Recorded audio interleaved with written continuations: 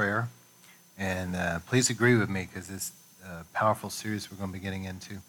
So, Father, as we come in Jesus' name and through his blood, we just take a moment. We just thank you, Lord, for the awesome power of the blood of Jesus. We thank you, Lord, for an open heaven that's here in your glory here. Holy Spirit, we thank you for coming to anoint and empower this time.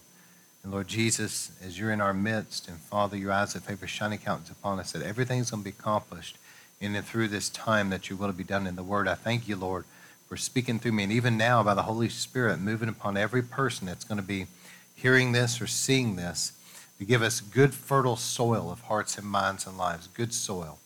And this will go out as living seeds of truth sown in that good soil, watered by the Holy Spirit, take root, grow, and produce 100-fold harvest of eternal fruit that remains till Jesus comes. And Lord, I thank you for the winds of the Spirit carrying this among the nations. It's going to get where it's supposed to and accomplish what it's supposed to. As the Bible says, it will not return void, but it will accomplish that which you sent it for to do. And Lord, we thank you also for light shining in the darkness and dispelling all the deception of the enemy and bring truth. And Lord, we submit this unto you. We resist the devil. Jesus said the birds of the air try to steal the seed. So we agree together as a church. And anything that would try to hinder this word from getting where it's supposed to and accomplishing what it's supposed to, in the name of Jesus, we bind you right now. You will back off right now. And Lord, I thank you for your angels just clearing that out. And I thank you, Lord, for this being a powerful time, that everything's going to be accomplished, that your will be done. In Jesus' name we pray. Amen. All right, so I'm starting a series, and I'm entitling it Paranormal. And this is going to be dealing with some of the more dark things that are out there. And as I look at this, the key scripture that I'm looking at is 1 Timothy 4:1. And I want to answer the question up front as to why am I dealing with this subject? And it just so happens we are around the Halloween time, but that's not why I'm dealing with it. I'm dealing with it because of this, a couple reasons I'm going to give you tonight. Number one, 1 Timothy 4, verse 1 seems to indicate that in the latter days there will be an increase of demonic, satanic activity in the earth. Okay? And so let me read 1 Timothy 4:1. It says, "But the Holy Spirit explicitly says that in the latter times that some will fall away from the faith, paying attention to deceitful," that can translate seducing or deceiving, demons, and also teachings of demons. So there's going to be an increase of that demonic activity that causes people to be deceived and fall away even from the faith. So I'm dealing with this because the Bible seems to indicate that somebody needs to get up behind a pulpit and talk about it from a biblical perspective, okay? And a couple other things. Matthew 24, verse 4, when the disciples came to Jesus and asked him, what about the end of days? Help us to understand. Jesus wasn't speaking here to the multitudes. It was kind of a confidential briefing, if you will, of just his core leadership. And he sat down on the Mount of Olives and he began to talk to them. But the very first thing Jesus said was this. He said, "Watch out that no one deceive you." So remember that, because deception is thick. And listen, this isn't something that's in the future anymore at all. This is something we're already deeply in. Great deception in the world right now, big time. It's already going on. And so I'm trying to put this out there because there's people that are out there that are searching, and they need to be able to find preachers and churches that will give them the truth, man. And so here's a couple other things. 2 Thessalonians 2, verse 9 says, the one who's coming. Now, there's coming a day when there's going to be an antichrist and a false prophet. For the sake of time, I'm not going to rabbit trail there. But for those that want to understand end-time prophecy, you can go into our podcast from River of Life, and there's a Spine of Prophecy series I did. And also, we went through the book of Revelation. But for the sake of time tonight, I'm going to say it quickly. There will be a rise of an antichrist. Now, with that said, it's going to be a counterfeit thing where Lucifer is going to be like a counterfeit to God the Father. So it's like this false satanic trinity. Is everybody hearing me tonight? Lucifer is going to be like a false father, Yahweh God, the God of Abraham. And then his false Christ will be the Antichrist, a false Messiah. And then the false prophet will be like a counterfeit to the Holy Spirit. So with that said, 2 Thessalonians 2:9 says, the one who's coming is in accord with the activity of Satan. This is the Antichrist and the false prophet, with all power and false signs and wonders. So did everybody catch that? Because sometimes we read over this pretty quickly. False signs and wonders that are public, okay? And I think about when Moses went before the Pharaoh and said, God said, let my people go. And he had some signs that God gave him. And what happened? Those that were the witches that were there in Pharaoh's court, these would be the occultists. They were the ones that could actually duplicate some of the things that Moses was doing, which actually deceived the people there. It deceived Pharaoh. Pharaoh basically would say to himself, I'm sure, Moses, look, you want to come in here and do a couple parlor tricks? My witches over here, my magicians, they can do the same thing. What's the big deal? You see, deception. It brought about deception. And also, 2 Timothy 3:13, but evil men, okay? And the word there in the Greek is poneros, and the evil men can be translated this: bad, evil, wicked, harmful, lewd, and malicious, okay? Evil men and imposters will grow worse and worse. Now, Derek Prince pointed this out because the guy knew Greek, and so he read it in Greek. He said this, the word imposters here, it means like, it's the word goez in Greek, and it means a seducer or a wizard. And it's the word that's commonly used in Greek for a wizard. So somebody that's an occultist. So let me read this again with that understanding. It says that evil men and imposters. Who are the imposters? The witches. Are you following me tonight? Evil men and imposters will grow worse and worse. What are they doing? Deceiving and being deceived. So I'm trying to point out these things because the Bible seems to indicate that there's going to be a major increase of satanic activity and deception in the world. And especially, it seems to indicate to me that there's going to be a rise of the occult and occult activity. And we're seeing that in our culture. And during this series, I'm going to take my time with it. Tonight I'm dealing with Lucifer, but I'm going to deal with demonology, and I'm going to deal with realms of the occult. Now I'm going to deal with things like hauntings and all this stuff, which I'll explain as we go from a biblical perspective. So, evil men and imposters growing worse and worse, deceiving and being deceived. So some would say, well, why are you dealing with this, Pastor? This is basically another reason I'm dealing with it. Ephesians 5:11. It says, do not participate in useless deeds of darkness. So we're not supposed to be participating in dark satanic activity here, but instead, here's the command, expose it. Have you ever considered the fact that Ephesians 5:11, it actually commands us to not be involved in darkness, but to expose it? Did you know that we are commanded in Scripture to expose it? And so it is actually my job as a preacher, if I'm going to preach the whole counsel of God, that God uses me to help expose darkness and rip away the veil, take the mystery. You know why a lot of people, maybe not everybody, but you know why a lot of people start dabbling in the occult? Because the word occult means hidden, and it's got like esoteric knowledge, and people start dabbling into it because of the mystery about it. But if you strip away the mystery and show it for what it is openly, it will cause a lot of people to lose interest. But see, there's something mysterious about it. It kind of draws people toward it, like, well, what is that? You know, and a lot of people get involved in the occult also out of pride because they want to have some type of a knowledge or a power that others don't have. And I'll talk about this more and more as we go. But the church has got to be the source of truth in this.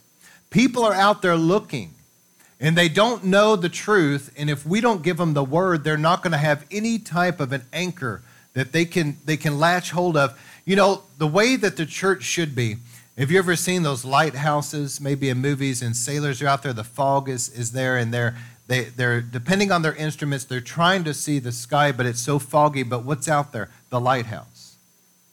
And they can begin to aim toward that. See, that's what we're supposed. There's people out there that are looking for truth, and they're looking in different religions. They're looking in the occult. They're dabbling in the New Age. They're trying to find some type of truth. And the church is supposed to be like that lighthouse, that they get all mixed up in this fog, but they look up, and there it is. They're being drawn to Jesus, who is the truth, you see. So from a biblical perspective, I'm going to approach these things and expose it as we go. And so tonight, I want to talk about the origins of this being that we call Lucifer. The Bible calls Satan, which means the adversary or the enemy. I'm going to deal with his beginning. I'm going to deal with what he's doing today as far as in the second heaven, and then I'm going to deal with his ultimate demise. So we're just going to go through this together. Is that okay? I'm going to look at a couple passages. I'm going to read them and explain them as I go. But Ezekiel 28 is where we're going to start. And it's amazing to me, and I'll point this out as we go. I'm coming kind of as a teacher tonight. Is that okay? And just exposing the word line upon line. And Ezekiel 28 shows, and also Isaiah 14, how deeply God spoke to these Old Testament prophets. It's amazing. They would see in their time, they would see what God was saying and doing in the natural, but they would also see many times things that were in ancient times past, and they would see far into the future of the demise of the enemy. And somehow, you're going to see this, it all comes out in these passages, and it's amazing to me. And these are two passages where this is very clear. So Ezekiel 28, starting with verse 1, it says, "The word of the Lord came to me, saying, Son of man, say to the prince of Tyre, Thus says the Lord, because your heart is lifted up, and you have said and thought, I am a god. I sit in the seat of the gods, in the heart of the seas, yet you are only a man and not God. Though you imagine yourself to almost be more than mortal, with your mind as the mind of a god. Indeed, you are imagining yourself wiser than Daniel. There is no secret you think that is hidden from you." Now, Ezekiel is speaking here to the leader, the king of Tyre, but he's calling him the prince of Tyre. This would be their king, okay? And behind the prince of Tyre, who's the physical king, the human king, we know there's always a principality. Okay, is this making sense? So in the natural, he's speaking here to this king of Tyre as being a very arrogant man. But you're going to see as we go that it blends in where there's a comparison here, and Ezekiel begins to see Satan in this. And it's really amazing. Just follow me. If you can, follow along. But it says, "Indeed, you are imagining yourself as wiser than Daniel, that there's no secret you think that is hidden from you. With your own wisdom and with your own understanding, you've gotten riches and power and have brought gold and silver into your treasuries." So what's the great condemnation here? Pride, isn't it? "But your great wisdom and by your verse 4, with your own wisdom and with your own understanding, you've gotten your riches and power and brought gold and silver into your treasuries. By your wisdom and by your traffic, you've increased your riches and power. And your heart is proud and lifted up because of your wealth.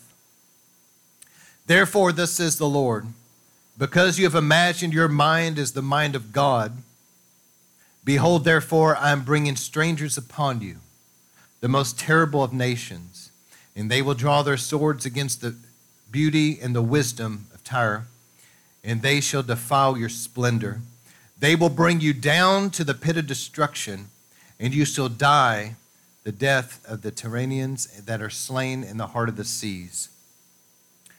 Will you still say, I'm a god before him who slays you? But you are only a man made of the earth, and no God in the hand of him who wounds and profanes you. You will die the death of the uncircumcised by the hands of strangers, for I have spoken it, says the Lord. Moreover, the word of the Lord came to me, saying," now here's where he's still speaking to Tyre, but it shifts. That's the natural king and the principality, the God behind it. But now, Son of Man, take up a lamentation over, and it says, the king of Tyre, and say to him, thus says the Lord. So it went from the prince of Tyre to the king of Tyre, and this can be confusing, but anyway, the king of Tyre he's referring to here is Satan. And I'm going to show you. Take up a lamentation over the king of Tyre and say to him, thus says the Lord, you are the full measure and pattern of exactness, giving the finishing touch of all that constitutes completion, full of wisdom and perfect in beauty. You were in Eden, the garden of God. You see. Do you see how there's layers in this of revelation? Because Satan's great sin was pride. And this was also this king of Tyre's great sin. So as he's dealing with this, he's dealing with layers of revelation here. Okay? And he goes back in time, so to speak, and he's speaking of this being Lucifer. Son of man, take up a lamentation over the king of Tyre, which is Lucifer, and say to him, thus says the Lord God, you are full of measure and the pattern of exactness and full of wisdom and beauty. You were in Eden, the garden of God. Every precious stone was your covering. And it gives 9, okay? And your settings, now this is interesting. Let me just stop here for a moment. 9 has become in the Bible the number of judgment. And so it's interesting that Lucifer, as we go through this, you're going to see that Lucifer apparently had some kind of a worship, ministry, priesthood of sorts that he was the leader of in heaven. And his number was connected to the number 9. He had these 9 stones. And later on, when God gave Aaron the priesthood on the earth, Aaron had 12 stones, which is the number of God's government. Is everybody following me? But Lucifer had something in heaven, and you're going to see this. It says, this is verse 13, your settings and sockets and engravings were wrought in gold. But there, it can read this way. I looked it up in the Hebrew, and the King James says it this way, your pipes and tabrets were wrought in gold. And it actually, in the Hebrew, implied like a bezel where on a necklace you would have the metal that is like maybe a teardrop shape, and the stone would be embedded down into that, and then it's locked down, a bezel, you see. And it's saying that there was some kind of pipes and tabrets that were created in this being that we know as Lucifer on the day you were created and they were prepared. But these pipes and tabrets, pipes have to do with like chords. If I was to play over here on the piano and I was to play like a C, E, and G with my right hand, it would make the C chord come out, and that's like the pipes, that's melodies. But then the tabrets has to do with like a tambourine, and it has to do with rhythms. So created in this being was something to do with worship. And it's interesting to me because the Bible says the gift and calling is without repentance. So even though Satan has fallen, he still has these giftings. And isn't it interesting that it seems that Satan's kingdom has always had kind of a significant power in the area of music? Have you ever noticed that? And it says about him, is it okay we just go through this tonight? I'm going to read through it. It says this about Satan in verse 14. It says, you were the anointed cherub that covers. Now, I want you to notice here that he was of the order of a cherubim.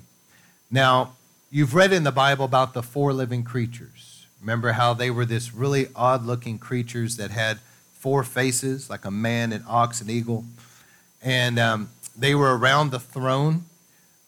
It translates here, and I don't want to get bogged down, a CH, but really it should be a K. It's the cherubim. But anyway, these were the ones that in the tabernacle were interwoven in that veil that separated the Holy of Holies, called the parochet. That veil there would keep up, and it was the cherubim that were there. They were also the ones on the Ark of the Covenant that were on each side. Their wings would come up like this. And they are around the throne.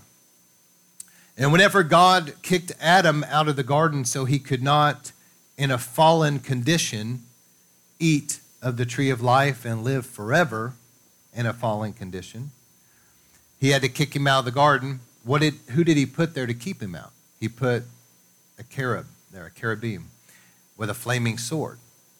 So the cherubim are around God's throne, and you know what they are? They're guardians of God's glory. See, around the tabernacle of Moses, called the Mishkan, around that, God had Moses and the priesthood kind of encamp around the Mishkan and around the front, the tabernacle, to keep just common people from just walking in. You know, they kind of guarded the holiness there. Does that make sense? So these beings are around the throne. And if you read Ezekiel, there was this whole scene. How many remember reading this? Of a wheel within a wheel. And Ezekiel saw God's throne kind of mobile. And the cherubim were there. And some scholars, I'm just giving you some things to think about tonight about this, okay? Some scholars believe that God's portable throne, which of course is seen in the Ark of the Covenant, okay? But his portable throne might even possibly be made up of these cherubim, that maybe they interlock themselves in such a way in their wings and they just kind of carry the Lord. But the Lord sits upon a throne, and there was these four beings.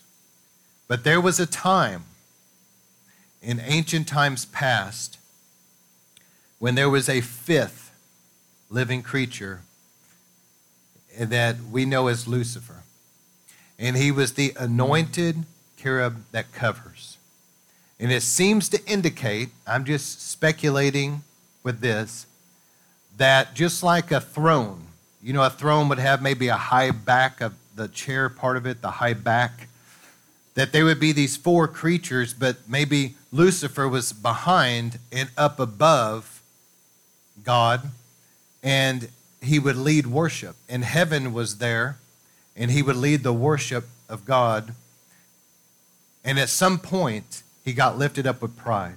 I'm going to keep going. Is this making sense tonight? I'm trying to paint maybe a different picture of what is common knowledge, because people say, well, he was a fallen angel. Well, yeah, that's true. But specifically, he was a fallen cherub, a certain class of angel, which are very powerful, and were actually the ones that were right there at the throne of God, guardians of his glory. They walked right there with him, you see.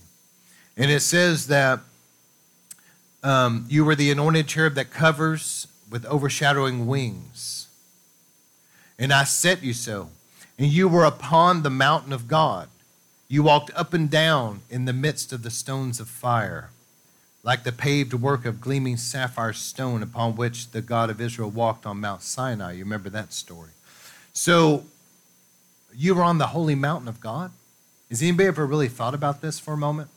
So apparently in heaven, okay, on the earth, that would be like with the Garden of Eden and all that, would I guess been considered like the first heaven or whatever. The second heaven is where Satan's kingdom is, in the atmosphere. The stars, the planets, even down into the blue. But beyond that, the furthest recesses of the north is the third heaven. In the third heaven, this is where God dwells. This is his kingdom, okay? It seems to be that there's some kind of a holy mount of assembly in heaven that goes up. And at the top of that, I don't have time to go to all the scriptures, but when Moses was given the tabernacle, God told him, you better make sure and replicate it the same as I showed you, because these were actual replications of what was in heaven. So apparently, there is some kind of a tabernacle of Moses, or a temple, if you will, at the top of this mount of assembly, where there's an outer court, there's a holy place where the incense is, the menorah, and then beyond that, where God's throne is, the Holy of Holies. But you go up the mount to get there. And God replicated this through Moses on the earth, put his glory there. replicated something of his throne in the Ark of the Covenant. And if you read it, you can see that the portable tabernacle was moved to like a high place.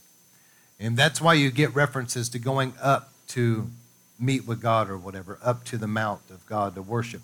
So, verse 15, he said about Satan here, Ezekiel said, you were blameless in your ways from the day you were created until iniquity and guilt were found in you. I want everybody to say iniquity. So this is something I don't have time right now to get into. We will get into this in this series. But sin is missing the mark. It's not on purpose. Transgression means rebellion. So it's when you know something's wrong, you do it anyway. But iniquity is bent, crooked perversion in somebody's nature that causes them to repetitively be in bondage to something and keep doing something over and over, even though they don't want to, but they're in bondage to sin. But Jesus was bruised for our iniquity, amen? But you can see here that Satan had iniquity come up within him. And what was the iniquity? He was lifted up with pride, which you'll see. Verse 16, now this is interesting. Through the abundance of your commerce or your trade, you were filled with lawlessness and violence, and you sinned. Therefore I cast you out as a profane thing from the mountain of God, and the guardian cherub drove you out from the midst of the stones of fire. So Satan was stripped of his title, stripped of his dignity, stripped of his office. And we know Jesus said, I saw you fall to the earth like lightning. So let me explain this in verse 16. Through the abundance of your commerce, your trade. Now, if you look that up in Hebrew, that means like a talebearer.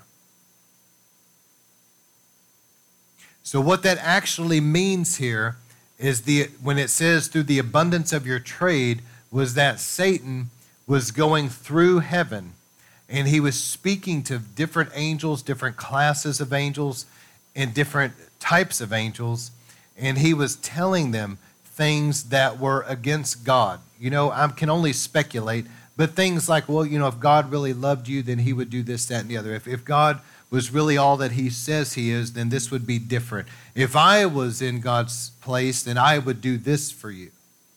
And he was doing something there to try to cause a rebellion, like a mutiny, a revolt against God, and to lead the angels to turn against him.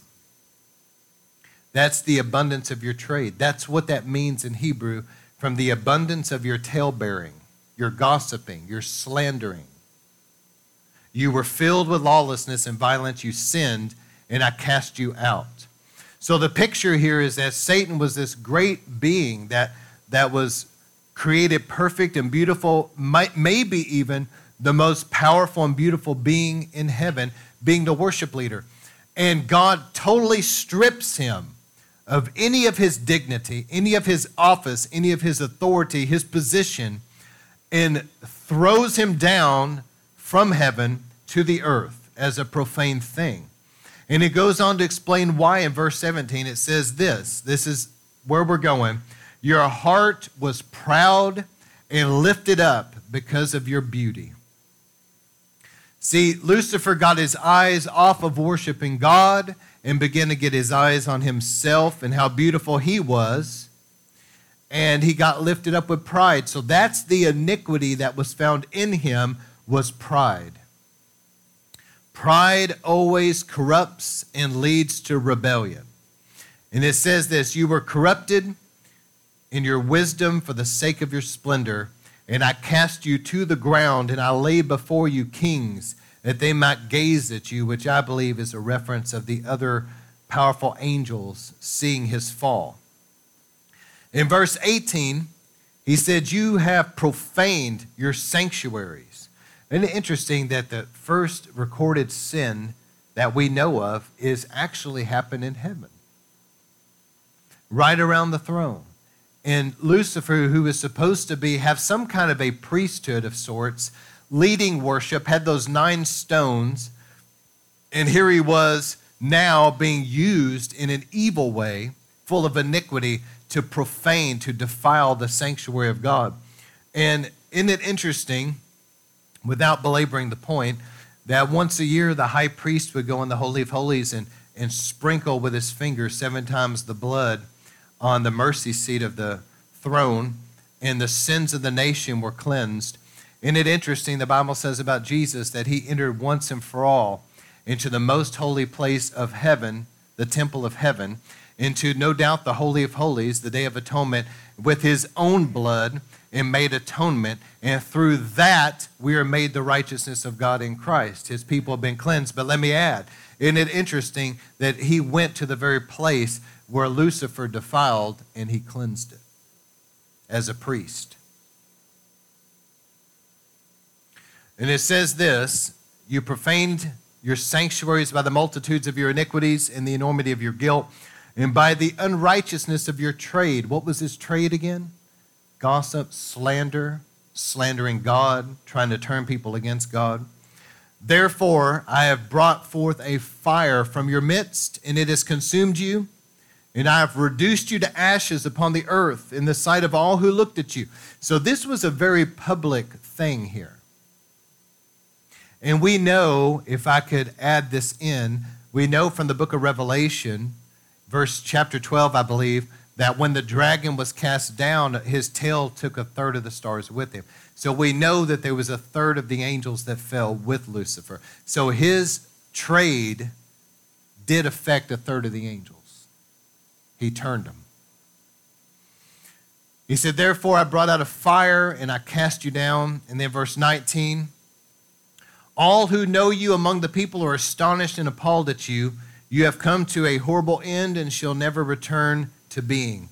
So in other words, all those people in heaven, well, these angels rather, all these angelic hosts, these angelic beings that saw Lucifer, all those years leading worship, beautiful, powerful, and no doubt those pipes and tabrets within him, and he was a very powerful, beautiful being, leading worship, having some kind of a priesthood, being a leader, being somebody of great stature in heaven. Now they're seeing him totally stripped of any authority and power, totally losing his position, being cast down to the earth. And all of these powerful angels are looking at him appalled at what he once was. And now he's been cast out to never return again.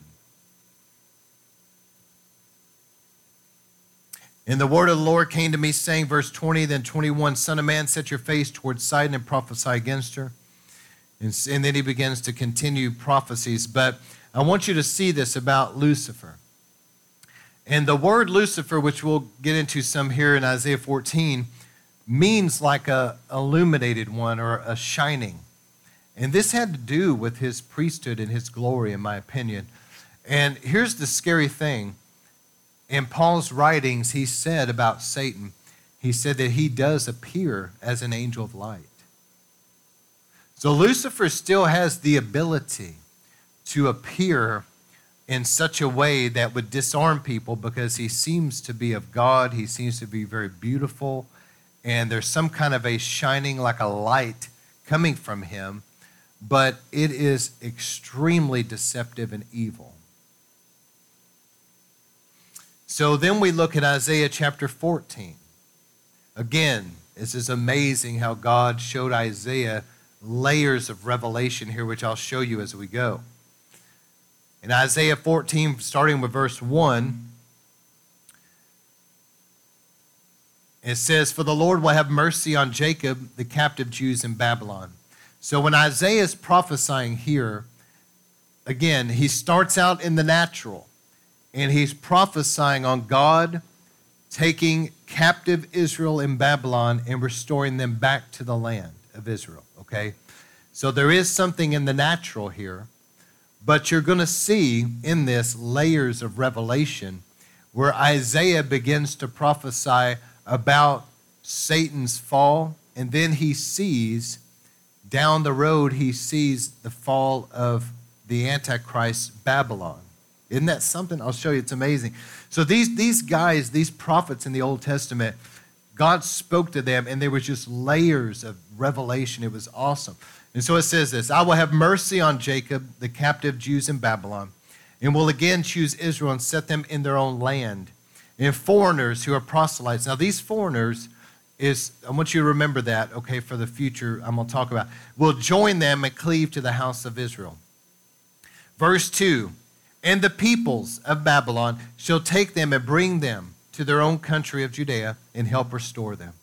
In the house of Israel, now that was fulfilled, remember, through Persia in the days of Cyrus.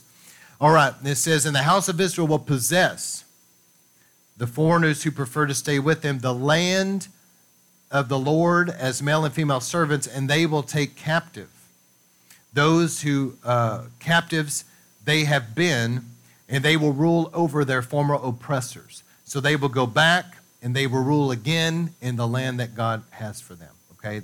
And then verse 3, when the Lord has given you rest from your sorrow and pain, and from the trouble and the unrest, and from the hard service with which you were made to serve, you shall take up this taunting parable against the king of Babylon, saying, how the oppressor has stilled the restless insolence.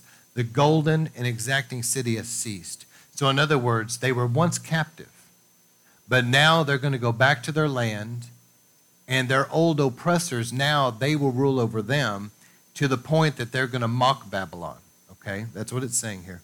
In verse 5, the Lord has broken the staff of the wicked, the scepter of the tyrant rulers, who smote the people in anger with incessant blows and trod down the nations in wrath with unrelenting persecution, until he who smote in persecution no one hinders anymore.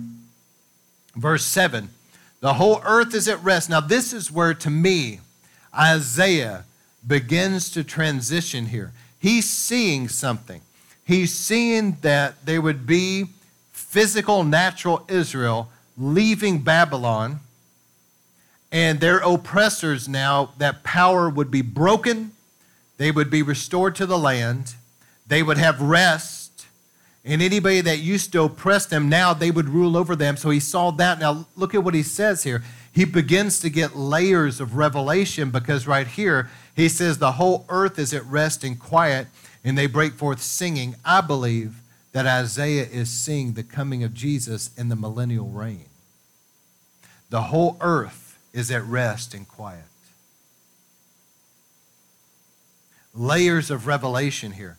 Yes, so he's comparing this deliverance from Babylon in the natural at that time to one day there would be the Antichrist Babylon, whose power would be broken. The Antichrist rule is broken.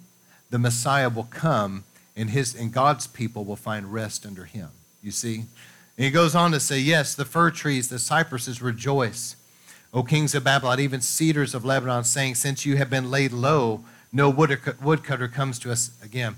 In verse 9, Sheol, Hades, the place of the dead, below is stirred up to meet you at your coming, O tyrant Babylonian rulers.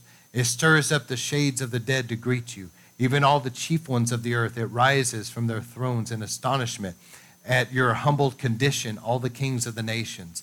This is talking about the resurrection. And he says, all of them will tauntingly say to you. I believe he's saying here to the Antichrist and the false prophet into Satan. He's saying they will tauntingly say to you, have you also become weak as we are? You've become like one of us. Your pomp and magnificence, you are brought down to Sheol, to the underworld. Remember about Lucifer? What does Revelation say? He's going to be bound down in the pit for 1,000 years.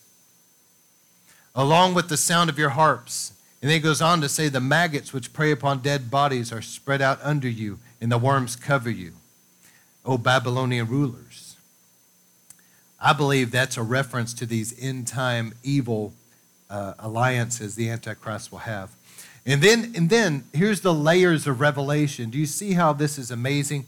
Isaiah saw the coming deliverance of Israel, but then he's seeing here the power of end-time Babylon broken, and he's seeing the coming of Jesus Christ. But then he also goes back to ancient times that was before Adam, and he sees this. He says, how you have fallen from heaven, O light bringer, day star, son of the morning. How you have been cut down to the ground, you who weaken and lay low the nations. O blasphemous satanic king of Babylon. This is the devil. This is the fall of Satan right here. He saw this back in ancient times, verse 13. And you said in your heart, now here's the key. We just read in Ezekiel, what was within Lucifer? Iniquity. What was the iniquity? Pride and rebellion.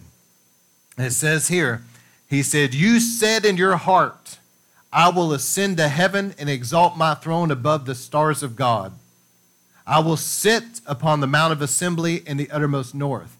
See, Lucifer wasn't content to be playing second fiddle, if you will, to be the one that was leading worship and all of his beauty and power that God gave him. He wasn't content with that. He was so full of himself that he wanted to be God. That takes a lot of pride. I mean, none of us in this room, thank God, have ever thought to ourselves, I want to be God Almighty. You know what I'm saying? This guy, wow. And so he said in his heart, I will ascend to heaven and I will exalt my throne above the stars. You know what that is? The other angels. I'm going to be superior to my peers. Let me warn everybody as we're going through this. Please be careful that you and I, that we guard our hearts from pride, because any of us can fall into this trap. Don't ever think that you need to be set above your peers and be better than them. Be careful with that. You see, Peter taught us, humble yourself under the mighty hand of God, and in due time, God will exalt you. Everybody say, God will exalt you. See, our job is to humble ourselves all the way down. It's God's job to exalt. And let's look at the example. Satan wanted what? The highest place that you could possibly get. He wanted to be God. But yet, we see that he was cast all the way down to the lowest place that you can possibly go. Now, the opposite is Jesus, being God in the flesh, humbled himself as low as you could go. And what happened to him?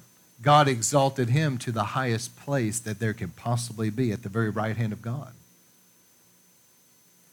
So see, if we humble ourselves, we'll be exalted by God. But if we exalt ourselves, we will be humbled.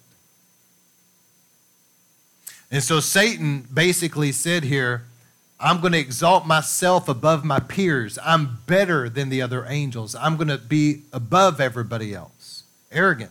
And I'll sit on the mount of assembly, the uttermost north. That's God's throne. Then he said in verse 14, I'll ascend above the heights of the clouds, and I'll make myself like the Most High. But yet, verse 15, you will be brought down to Sheol, that's hell, to the innermost recesses of the pit, the region of the dead. So here Isaiah is seeing that Satan one day would be bound down in the lower recesses into a pit where the nations would look down at him and say, is this the guy that shook nations? You know, that he would be brought down to the lowest place, humiliated, bound.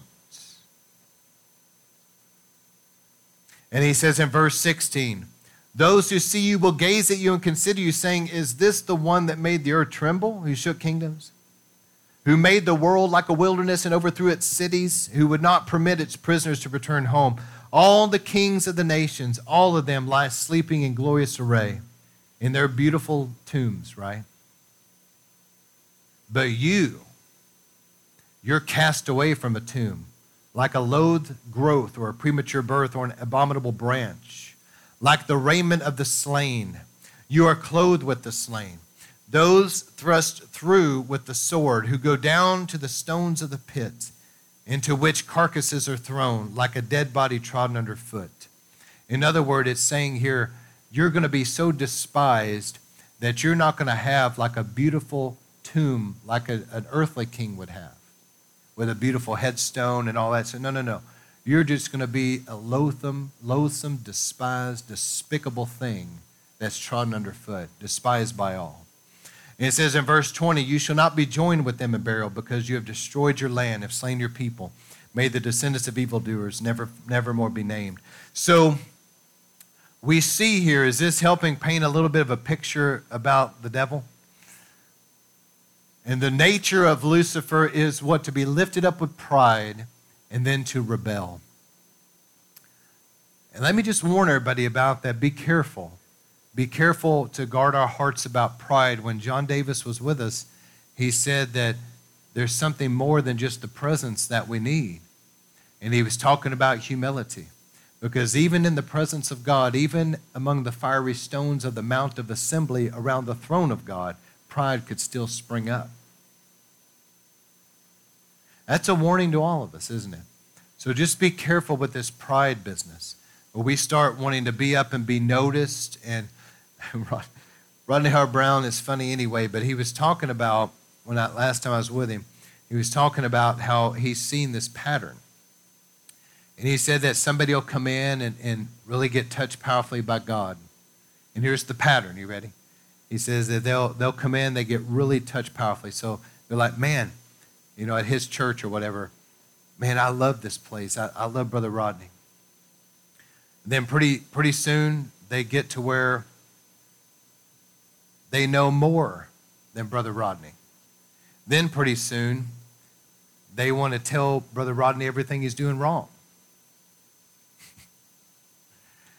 Then the last phase of deception is, I hate Brother Rodney and want to destroy him. And do you see the pattern? Do you see the pattern there? What is the root of that? Pride.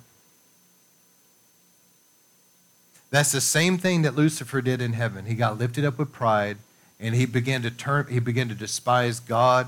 He wanted to be God, and he wanted others to view him as God and to lead a revolt and set himself up. And you see this same pattern in churches with church splitters, etc. Leviathan, man, the great destroyer, gets on some people. Pretty soon, they're lifted up with pride. They're smarter than all the leaders. They begin to despise them. What do? Through their trade, they go all throughout there and try to turn other people against the leadership, hate the leadership. And what are they doing? They're doing the same thing on the earth that Lucifer did in ancient times in heaven. And they start leading a revolt against the leaders. They end up splitting the church. People leave, just like the third that the dragon swept down, they leave a big chunk of them. Is this hitting home yet? Is it not kind of concerning that we see this type of activity, even in the glory, even when in times of revival, where the glory is awesome, the presence of God that affects so many people, even in those times, every minister will tell you, there's still been a root of pride that will spring up in some. And I believe historically, for the most part, what has brought down the flow of the Holy Spirit so powerfully, even in great revivals, if you study it, what hinders the ebb and flow, what hinders, if you go back and look at it, pretty soon somehow pride got in. Whether it got in the leaders or got in the people, a lot of times pride comes in. And because of pride, God has to lift and move on because it would destroy. And here's the warning of pride. The Bible says in Proverbs, pride comes before destruction. And a haughty spirit before what? A fall. You'll see, pride will bring great destruction in your life and cause people to fall into sin. But how many knows if we'll humble ourselves? The Bible says that God gives grace to the humble. You know what that is? No matter what we face in life, no matter how terrible it is, no matter how difficult the warfare, if we will humble ourselves down to the ground and say, Lord, we humble ourselves, we ask you for the grace to overcome. God's Holy Spirit will arise within you and give you supernatural strength and wisdom, and you will rise up with the grace to overcome that thing. But people that are lifted up with pride, the Bible says that God opposes the proud.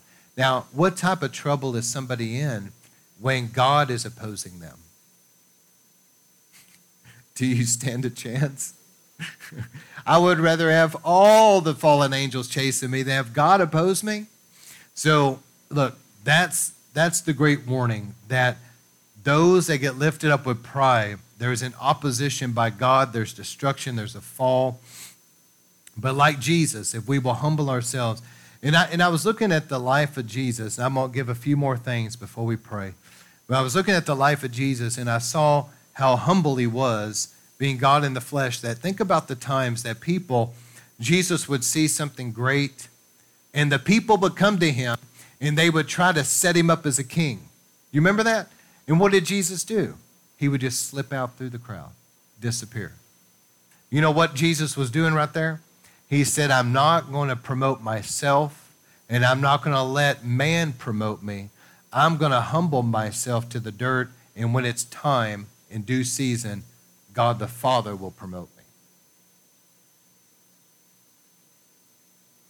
If Jesus had let them put him up as a king, he would have just been up as some kind of an earthly ruler there with those. But Jesus humbled himself all the way to the cross, all the way to the tomb, all the way down into the underworld. He humbled himself down to the dirt, man. And you know what? God raised him up what? To the highest place, the right hand of the Father. So when Satan fell, he was cast down to the earth. This is just my opinion at the way I think that things might have been. I'm just speculating here. And I'm going to close out with a couple things. But there's something that a lot of scholars believe this in Genesis 1:1 to 1:2, what's called like a gap. So Genesis 1:1 says this, in the beginning, God created the heavens and the earth. So God created the heavens, plural, shamayim in Hebrew, it is plural, and the earth. Now, how long from that was it until the earth became formless and void? Because there's something that happened where the earth, and in the Hebrew, it can read that way, became formless and void. It was in a destroyed condition. We know that Jesus said, I saw him cast to the earth like lightning. So we know that Satan fell to the earth. I'm just going to give you something to think about, and then you can take it and believe it however you want to, okay? Because it's not real crystal clear in the Bible. But I'm not alone in this. A lot of scholars believe this way. I believe that in the beginning, whenever that was, God created the heavens and the earth, and they were beautiful. And it was, it could be millions, billions, trillions of years ago. Nobody knows. And I believe that there was some kind of a creation on the earth back then that we don't really know much of anything about, but we see the fossils, we see the dinosaurs, we see all these things. And isn't it interesting that even secular science says there was some kind of a meteor or something that struck the earth and created an ice age? Isn't that interesting? What do you think that meteor might have been? Yeah, Satan and a third of the angels. It's my opinion, I think so. But there was something on the earth that these huge megalithic beasts, and in my opinion, I'm just speculating here. I'm just thinking out loud with you that Satan might have had some kind of a rulership over, and through his widespread trade. But anyway, when God judged him, everything that was under Satan's authority connected to him somehow also came under judgment. And so the earth was destroyed.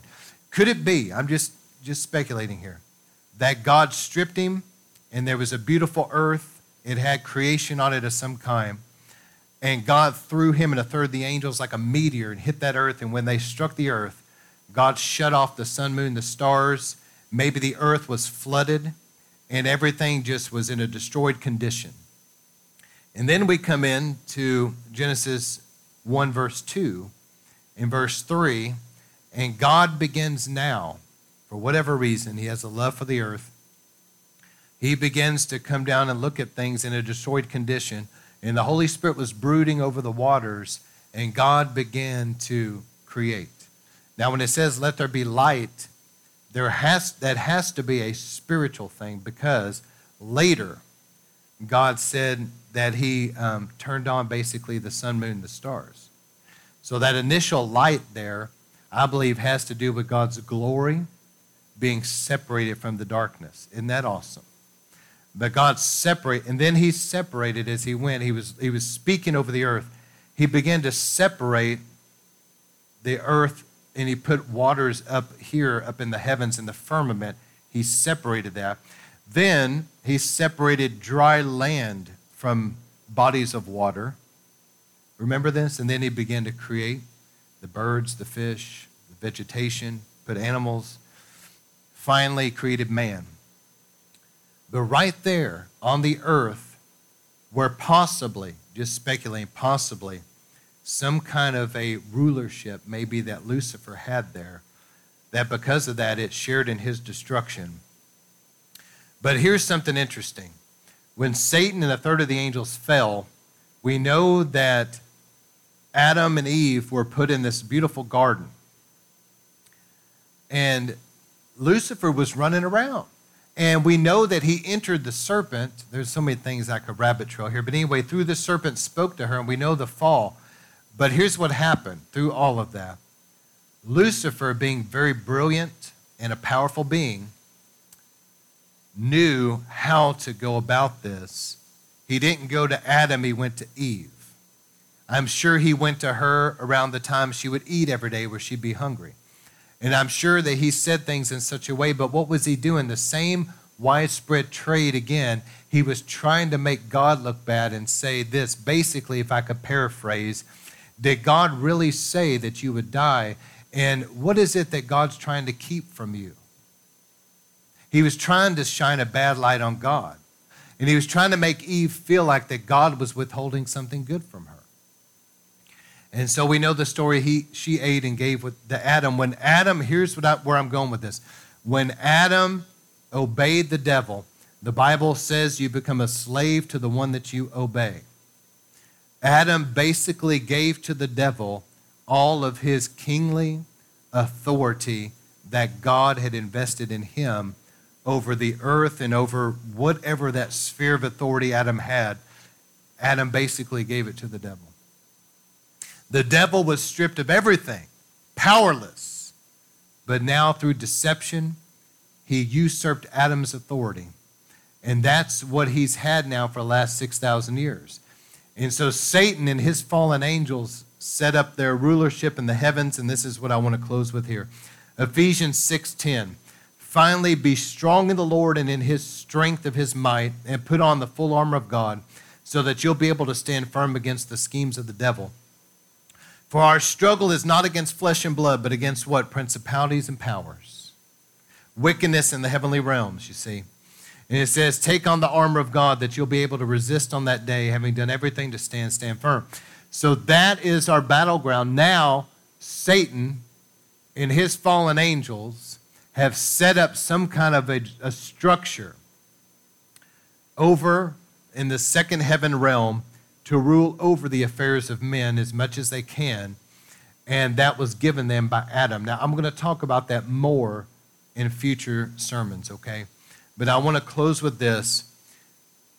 It's very important that we have faith in God that drives away fear.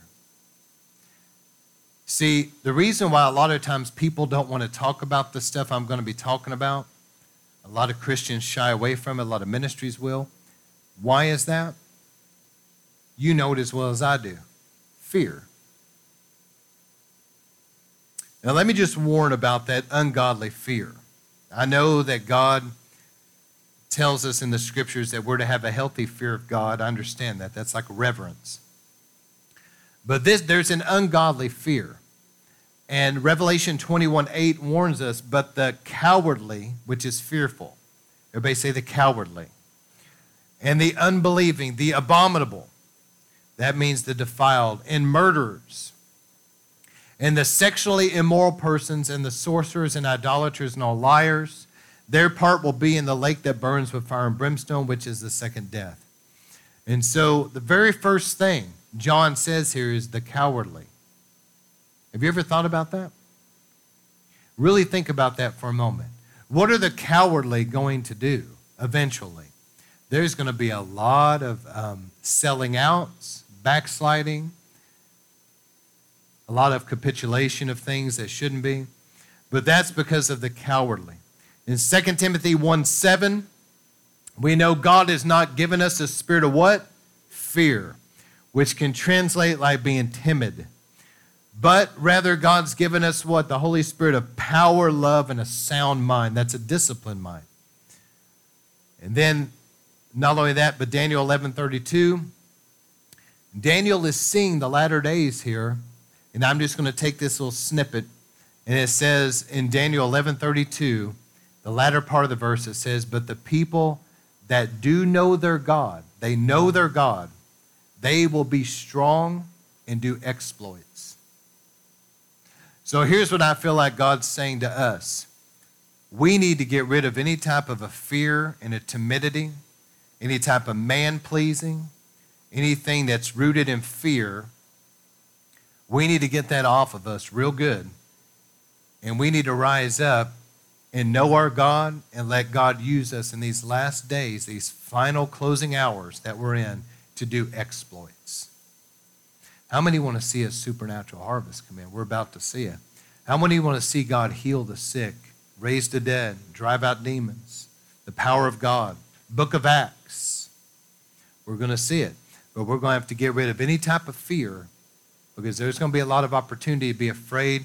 And it grieved me deeply. I can't tell you how much to see the condition of the American church exposed through this pandemic. Some people can act one way now, but there was a time they were so full of fear. Let me tell you, when things come, there's going to be a lot of other things that are coming. A lot of other things, probably other plagues and all kinds of other things. Wars, rumors of wars, natural disasters, all kinds of things. A lot of opportunity to fear. Jesus even said, because of the things coming upon the earth, men's hearts would melt within them because of fear. We better get over this fear business. And I'll tell you how you get over the fear business is by having great faith in God. I'll tell you something. I'm not worried about being deceived too much. I humble myself and realize that, I need God's grace and all that. But I'll tell you why. I have faith in God to keep me. I'm not afraid that the devil's going to deceive me. I have faith in the one who's able to keep me from falling and present me blameless on that day. You see, there's a faith in him that whenever times get tough, he's going to protect us. He's going to deliver us. Isn't this the same God that Shadrach, Meshach, and Abednego were thrown in a fiery furnace? Isn't this the same one that there was the mightiest army of the day closing in on them, and God parted the waters and brought them through safely? We could go on and on. You get the idea. But this is the same one that will protect us. And God is with us, and I believe that if we'll have faith in him, and it's going to take that. It's not going to be neutral here. We're going to have great faith in him, faith in his word, faith in who he is, faith in his blood, and faith in the weapons of our warfare, and faith that God has encamped his angels around us, etc., and that we walk in an era of godly confidence and faith in him. And I believe that those that will do that God will allow us to do exploits. It could be that God's about to send, and I suspect it, the greatest revival that's in the history of the church. And it's going to be so powerful because of the lateness of the hour, and God's going to do great exploits. And I don't know about you, but I want to be right in the middle of it. But it's going to take courage, because there's going to be enemies. We're moving into times in America when things are not like they used to be. It could be that the government's going to be against it, and we've never had that before in America. And it could be some different enemies that we've never had before against the church. But we're going to have faith. And what I feel the Lord's saying to me is to stay focused on him and on my calling and what he has for me to do, and he's going to work all the rest of it out. Amen. So, Lord, we just thank you. Lord, as we close this thing out, just part one, just looking at Lucifer and all that, Lord, we just thank you in these latter days. We're asking you to arise, O Lord.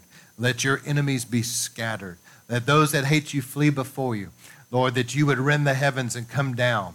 And, Lord, supernaturally pour out your spirit on all flesh.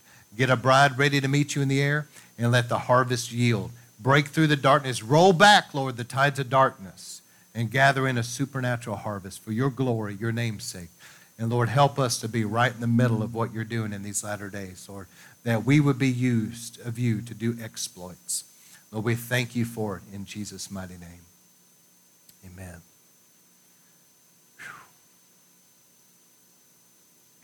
And just for a few moments, if you can put on some worship back there, please. Just for a couple minutes here, maybe we can